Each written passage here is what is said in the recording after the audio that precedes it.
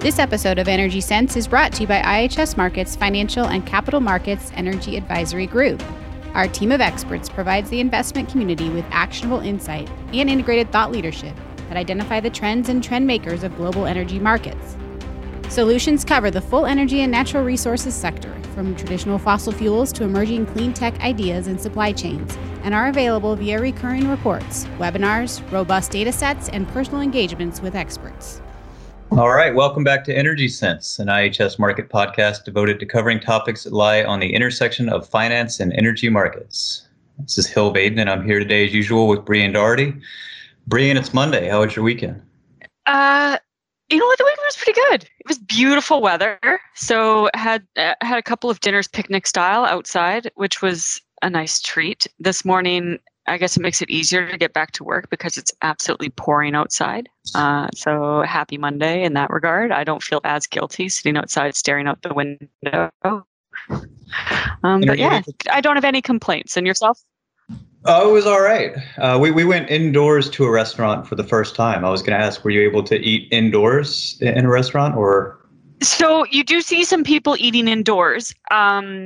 Interestingly, I ran out to pick up takeout on, I think it was Friday or Saturday, and the restaurants were packed. So the street dining was packed, which was wonderful to see. It's so European style right now. Around New York City, I actually love it. And a couple of places have started to put up the space heaters, so it's keeping everything really nice. What was interesting is I walked by a restaurant and I heard people asking for a seat, and they said, well, it's an hour wait for outside, but immediate seating inside because you're allowed, I think it's 25% occupancy, you're now allowed inside, right? And the people said, well, wait. So there was a long lineup of people waiting to sit outside and nobody was sitting inside. So again, it was beautiful weather. So I guess that has something to do with it. But apparently you can start eating inside. We have not done so. But to be honest, we haven't been eating outside. We mostly pick up takeout because it's just easier. Well, that's been, we've done takeout until this, I guess, Friday or Saturday night. But we went at 5:30 in the afternoon trying to avoid any potential crowd and ate as fast as we've ever eaten. You're out there with the senior citizens and the people with children. Exactly. Typically is the 5:30 dining atmosphere. And we're home in time to watch our stories and be in bed by 8 o'clock. All right, so we're joined today by Zizhou Zhou, who leads global powers and renewables here at IHS Markit. And Zizhou, it's late in your evening in Beijing, so thanks so much for joining us. No problem. Thanks for hosting. Yeah, and how was your weekend? I guess you've heard that we're still battling some of the restaurant challenges here in the U.S. And I think y'all are coming off a big holiday. 10 days or holiday week or so? Yeah, it was a 8-day holiday week. I didn't go anywhere, and I'm glad I didn't because the trains were packed, the planes were packed, and the tourist sites were absolutely packed. People are climbing mountains with basically the person before you riding your face, and they couldn't move, and everybody wished they had not gone to the tourist spots. Oh wow! So I just hang out here in the city. Last weekend went to a park with a few friends with the dogs. Had a nice little picnic before the temperature starts to drop. So it was nice. Sounds like it was the smart move. Yeah, it was, people had not traveled for 8 months, right? A lot of delayed holiday budget that they were supposed to spend earlier this year. Now they're like, okay, we got all this money we have to spend on travel. So everybody went and they realized that it wasn't something they probably should do. But it sounds like a feeling of normalcy, I guess, relative to some of the other parts of the world. Yeah, it's basically things are normal now. I went on my first business trip a month ago, and the clients are starting to see us face to face. They're asking for face to face meetings now. But this thing is weird. Just 2 days ago, another city, Qingdao. Everybody knows Qingdao beer. Mm-hmm. That's the city in the eastern part. They had, I think yesterday, 6 cases that were locally transmitted. So it's, we thought it was going to be 0 for a long time, but you have flare-ups here and there. And now that city has essentially gone into lockdown, and the entire population has to get tested. Oh, goodness. So, wow. Well, you'll have interesting perspective, I guess, because you're also in the process of relocating to the U.S. here in the next few weeks, right? That's right. and it will be an interesting experience to see how Washington D.C. copes with it, compared to Beijing.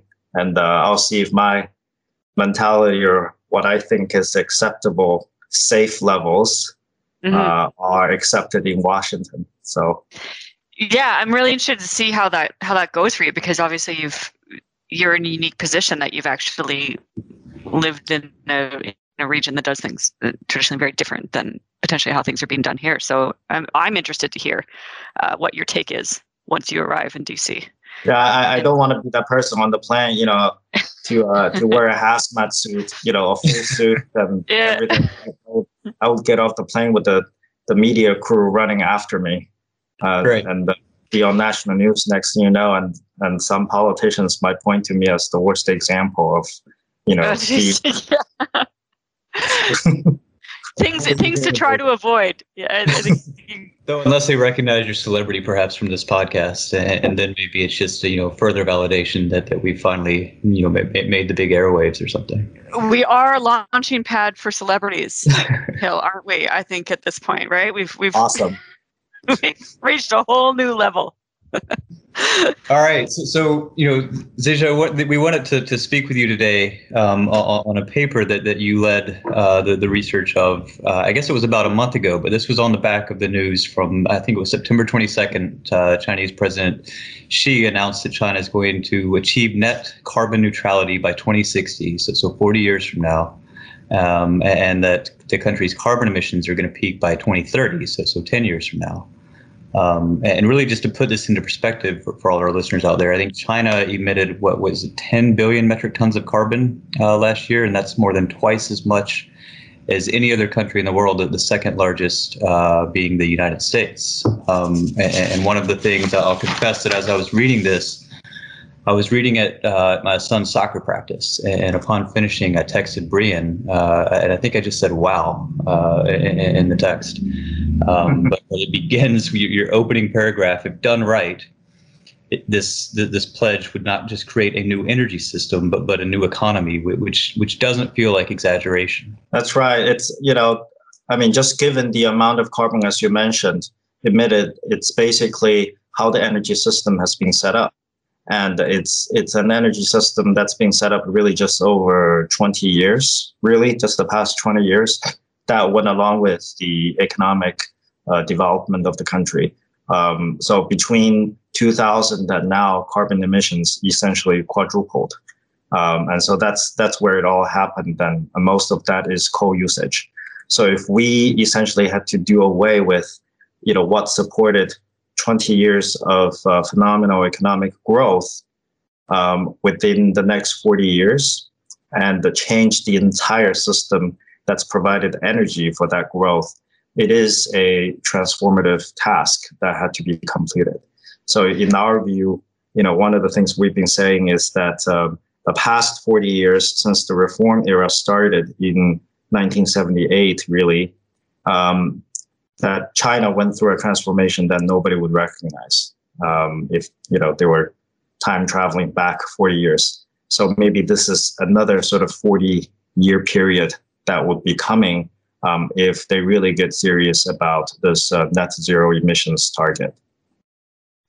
But I think what's interesting is in your piece, you also highlight, so even though there's obviously been this huge growth, that China still has a very low per capita energy usage.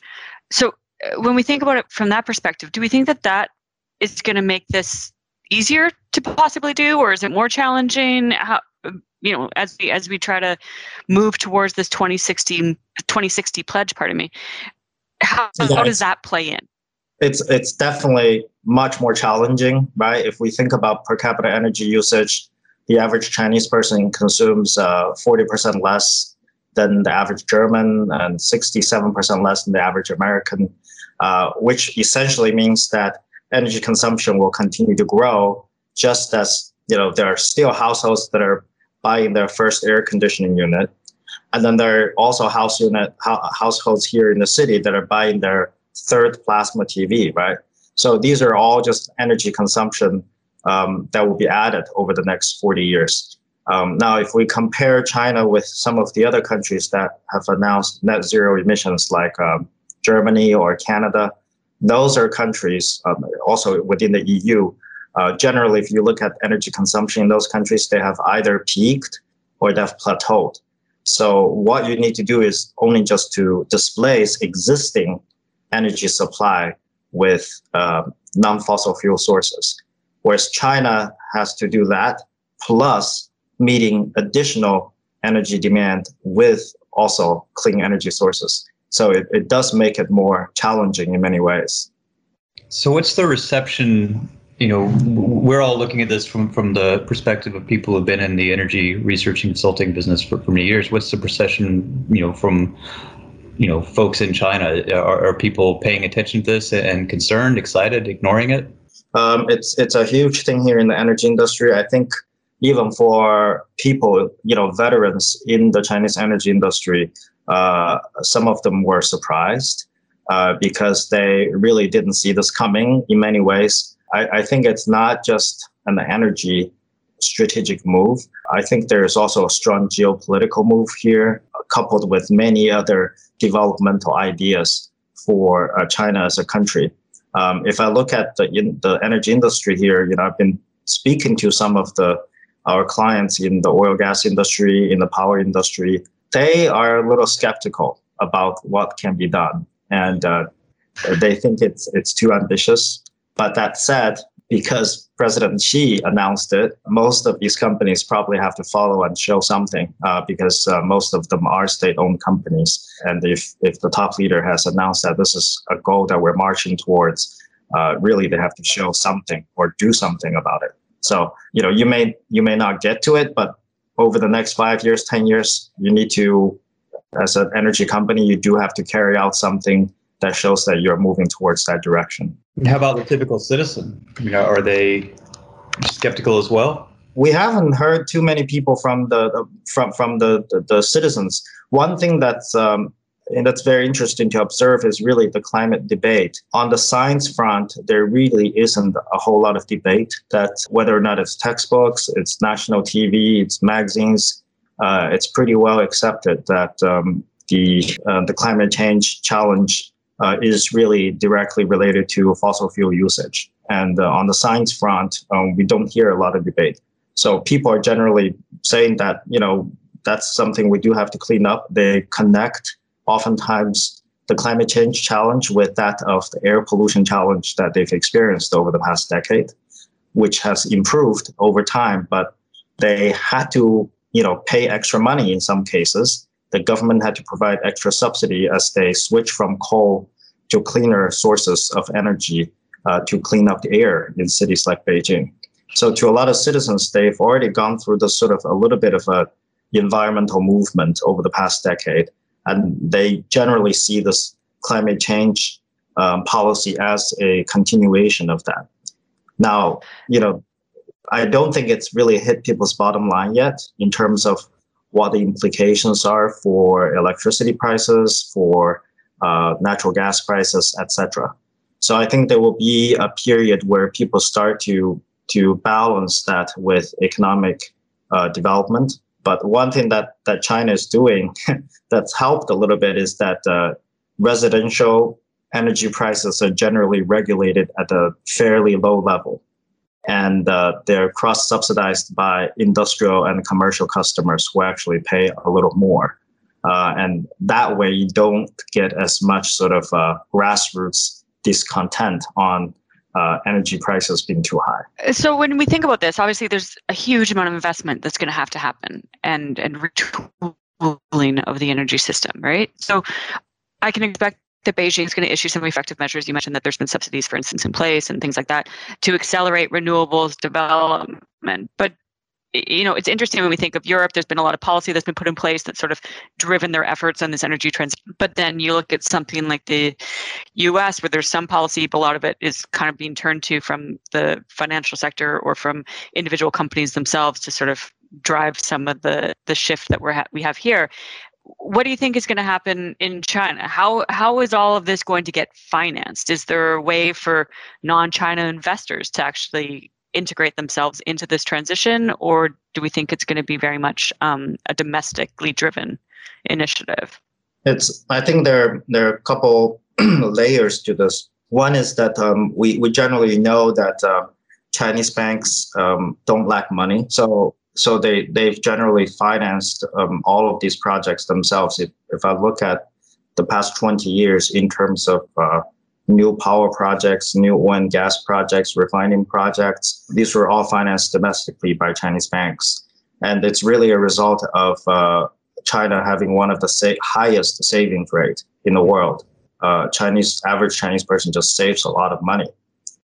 So they're able to finance this. But on the other hand, there's a call from both the US and many other countries for the Chinese economy to be more open, right?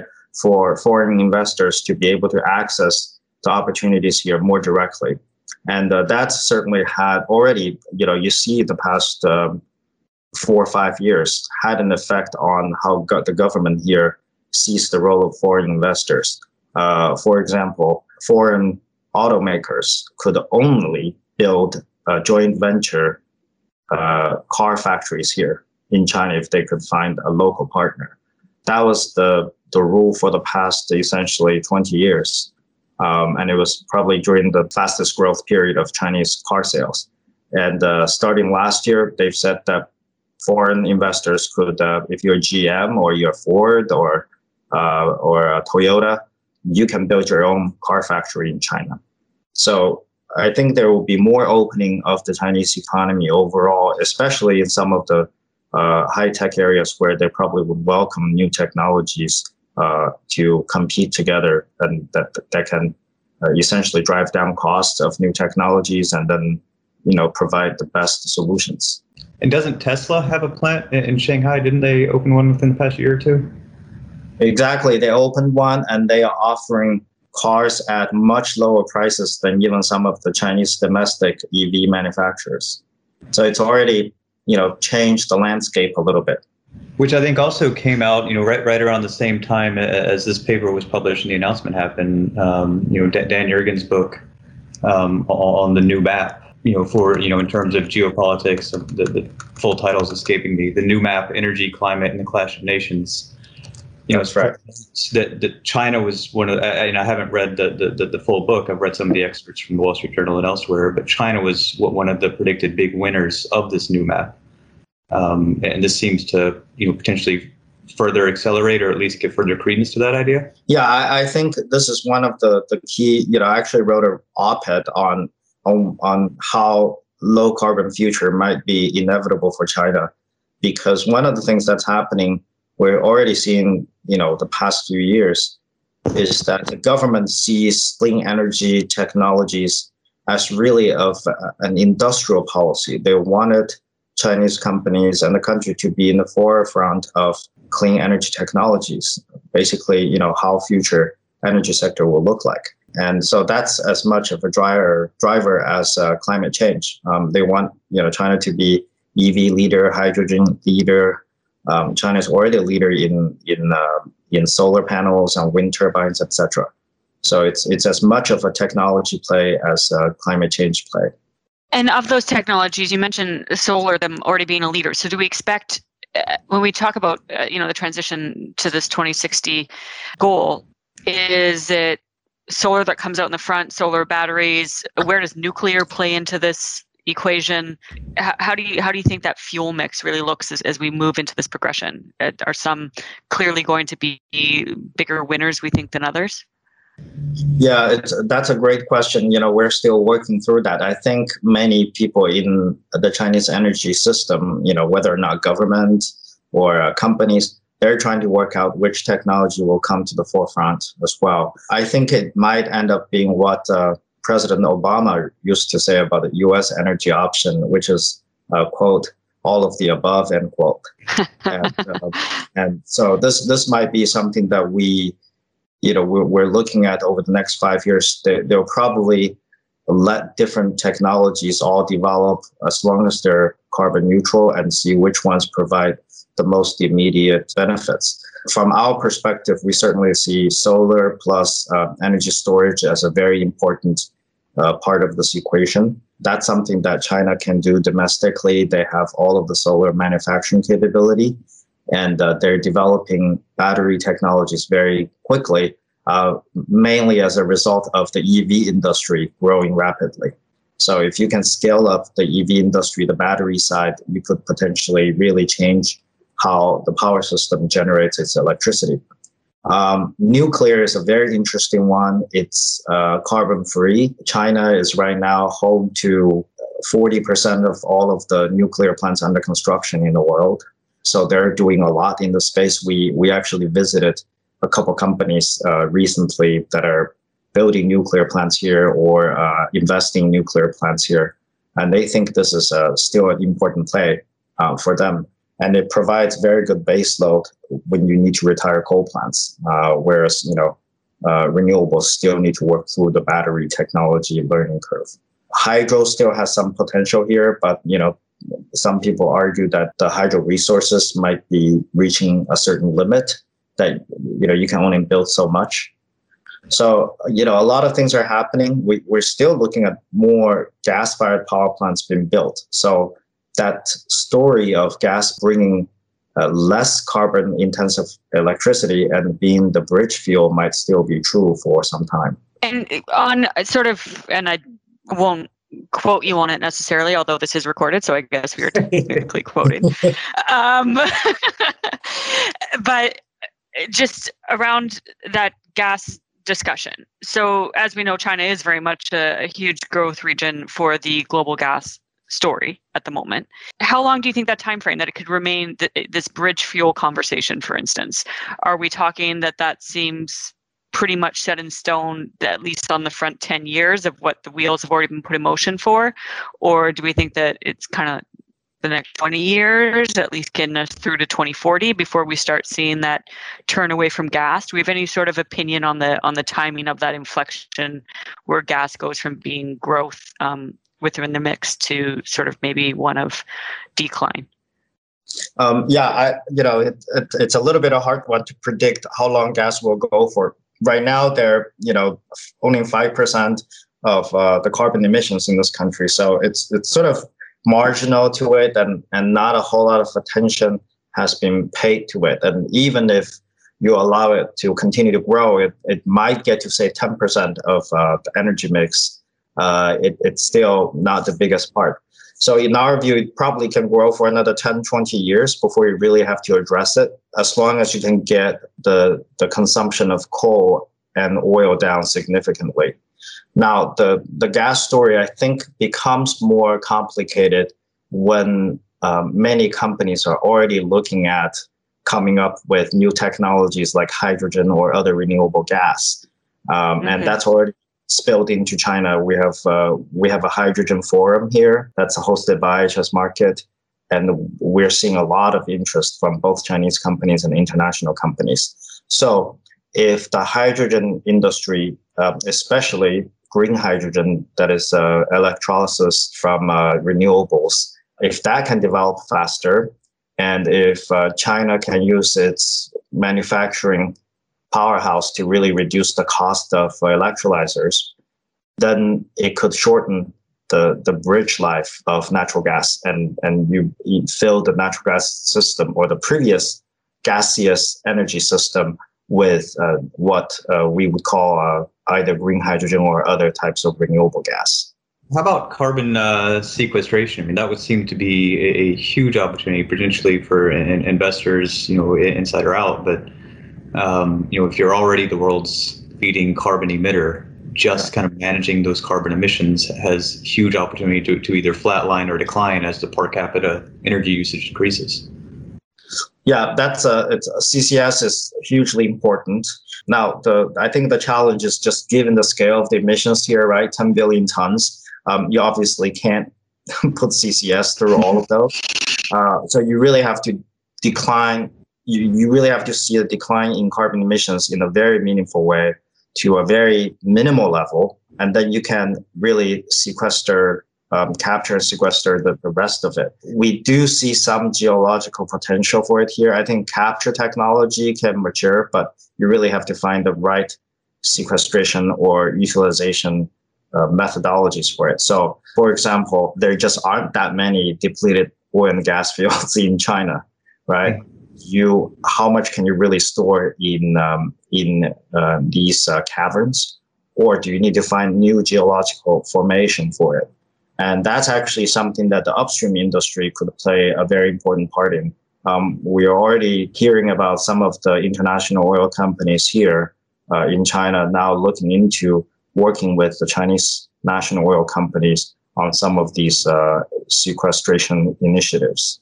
I think it's an interesting question. So, I mean, obviously we're seeing a lot of the IOCs shift focus towards renewables and to cleaner technologies. How much do you think that the Chinese national oil companies might be in pledge?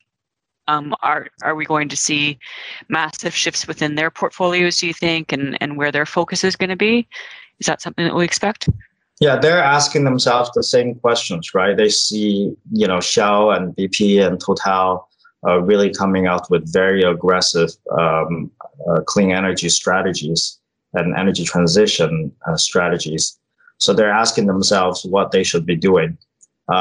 We actually here on the ground, we think they're sort of, in between a rock and a hard place, because their main mandate from the national government, right, which is basically their owner, is to secure the country's energy supply, so oil and gas supply. And that's their probably utmost task in their whole existence, to make sure that, there's secure oil, secure gas supply, that they work with international companies to make sure that China will have good partnerships around the world in bringing the needed oil and gas. So that's sort of their main mission. And if oil and gas are no longer needed, say 40 years from now, what do? Do they become, like what Shell has said, a power company that develops renewable energy? Probably not easy, because there's a whole set of other national companies under the government that are power companies. And these power companies are tasked to do power projects. So they're, these very well-defined roles for the different state-owned companies in the country. So there's already many power companies that have developed the current Chinese power system, which is the largest in the world, and it's very secure, very reliable, and they're also leaders in renewable energy. So if you already have a group of companies that are really good at doing that, why would we need the oil and gas companies to do that? So it's a little bit of a hard question, but I think there are some places where they could find a position like, what we just mentioned, the CCS. That's not something that the power companies know how to do. They could work on hydrogen, gaseous fuels, right? So not necessarily becoming a power company, but there are certain other things they could do as part of their energy transition plan. Would they need a government-directed mandate to begin doing that? I hadn't really thought about this, but it's the bureaucracy involved with some of the national companies. Does that really inhibit or potentially delay some of the ambition here? I think it would be really difficult for them to fully go into the power and renewables business. Also, partly they cannot compete with the incumbents. The power generation business was liberalized about, 20 years ago. So, in addition to the 5 big state-owned power companies, there are probably hundreds of smaller power generation companies out there competing. And it's really hard to see how a big company like CNPC or Sinopec could really compete with those guys. So I think they'll have to find some other niche area, maybe like electric vehicle charging stations, or renewable gas or CCS, along those lines. That they can claim still as part of their traditional oil and gas business. But otherwise, for them to get into the power business, there's just way too many obstacles, both in terms of competition as well as administrative restrictions. I'm going to ask I'm going to be honest. I hope in 2060 that I'm retired. So I'm not necessarily having, and seeing whether or not everything we said here today on the podcast proved to be true. Let's hope. So let's try to think in the next let's say the next 5 years, are there things that we could potentially be watching for that are more tangible than a 2060 type target that we can really expect to see in the next 5 years in China, that really is the wheels in motion towards this ultimate goal, and that as an industry, or as the financial community especially, that we should be really looking for signposts or things that you think are going to see the biggest amount of shift in the nearest amount of time? Right. So I think there's one obvious question that many people are asking, right? It's 40 years from now, is it even meaningful? And the one thing I always remind our friends is that our industry is very capital intensive, partly because our assets have very long life, right? So a coal-fired power plant you build today could very still be running in 2060. And if you look at some of the existing coal plants in the US, they're 50 years old. So what we do today will have an impact on, the 2060 goal. I think the good news is that we're in the year 2020, and this is essentially the very beginning or the tail end of 13th five-year plan. And then we have the 14th five-year plan starting next year in 2021. And usually in March, there's a national legislative session called the National People's Congress.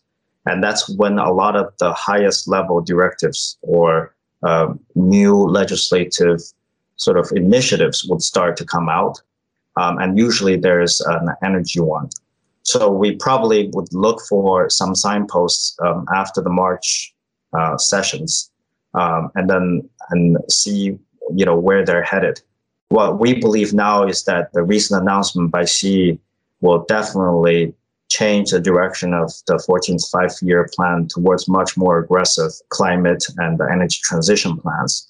So probably even more scrutiny on new coal-fired power plant build, more scrutiny over anything that will increase the transportation sector's energy, the carbon emissions, because coal burn and transport sector are the two biggest emitting sectors. So then, on the other hand, you could probably see acceleration of the push for new technologies, including renewables, as well as any new mode of transportation, or what we call, new mobility, right? It could be anything that doesn't emit carbon. People always just think about EVs, but hey, 20 years ago, we have a whole bunch of bicycles in the streets here, right?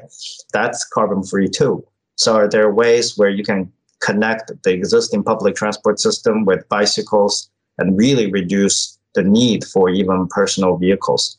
So I think next year, in March, we'll probably see some of these high level signposts coming out, and then they're going to trickle down to different companies, different sectors, and then everybody will be making their own plans for the next 5 years. And this will definitely be a good thing to watch as a direction on how much more aggressive they're going to push energy transition. Well, I think this is, whether it's each piece that kind of comes out in this over the next, 5, 10, 15 years, is just going to be fascinating to watch. And I understand how some can be skeptical, but China is not short on ambition historically, and has a pretty reliable track record of meeting a lot of that ambition. So this is really, in a sense, fantastic to see, both from a curiosity perspective and from a, climate protection perspective. And the most importantly, as soon as the announcement came out, I had a client from BP sending a note and just saying that, are all the researchers busy writing yet? So I said, yes, we're already getting a report out. And 2 days later, we had this report out. So they said it was very timely. So certainly, I think for all research consulting companies, we will have to do a lot more to really, try to see how this will evolve. And many in the industry here really look for us for our advice as well on how they should act in this new age. Yeah, and I think I'll go out on a limb here and say that we'll probably have you back in March on the back of the meeting that you just spoke about, because we'll be very interested to stay on top of exactly how things are progressing with respect to this pledge, because it's clearly going to be the space to watch, not just obviously domestically, but the whole world has their eyes on it, I think. more friendly time zone for me too. Yeah, exactly. And we'll also get to hear all about the transition for you into DC and how that's gone and what you think. Absolutely. Maybe we can all do it in the same office at the same time. That's right. Those are goals, Hill. Someday. That's part of our 40-year pledge as well. Yeah, is to get back into the office and have some meetings in person. These are things I dream about at this point. All right. Well, Zizhou, thank you. Brian, thank you. And we will do this again soon and all from the same time zone. Okay. That was fun. Thank you for doing this. Yeah, no, that was really good. Really appreciate it. To read additional insights from our team of experts, visit our blog at www.ihsmarket.com/energyblog. You can also find our experts on social media by searching for IHS Markit Energy on either Twitter or LinkedIn. Have a topic idea or want to send us feedback? Email our podcast team at energysense@ihsmarkit.com. This podcast contains information and insights copyrighted by IHS Markit. To learn more about IHS Markit Energy Solutions, visit ihsmarkit.com/energy. That's ihsmarkit.com/energy.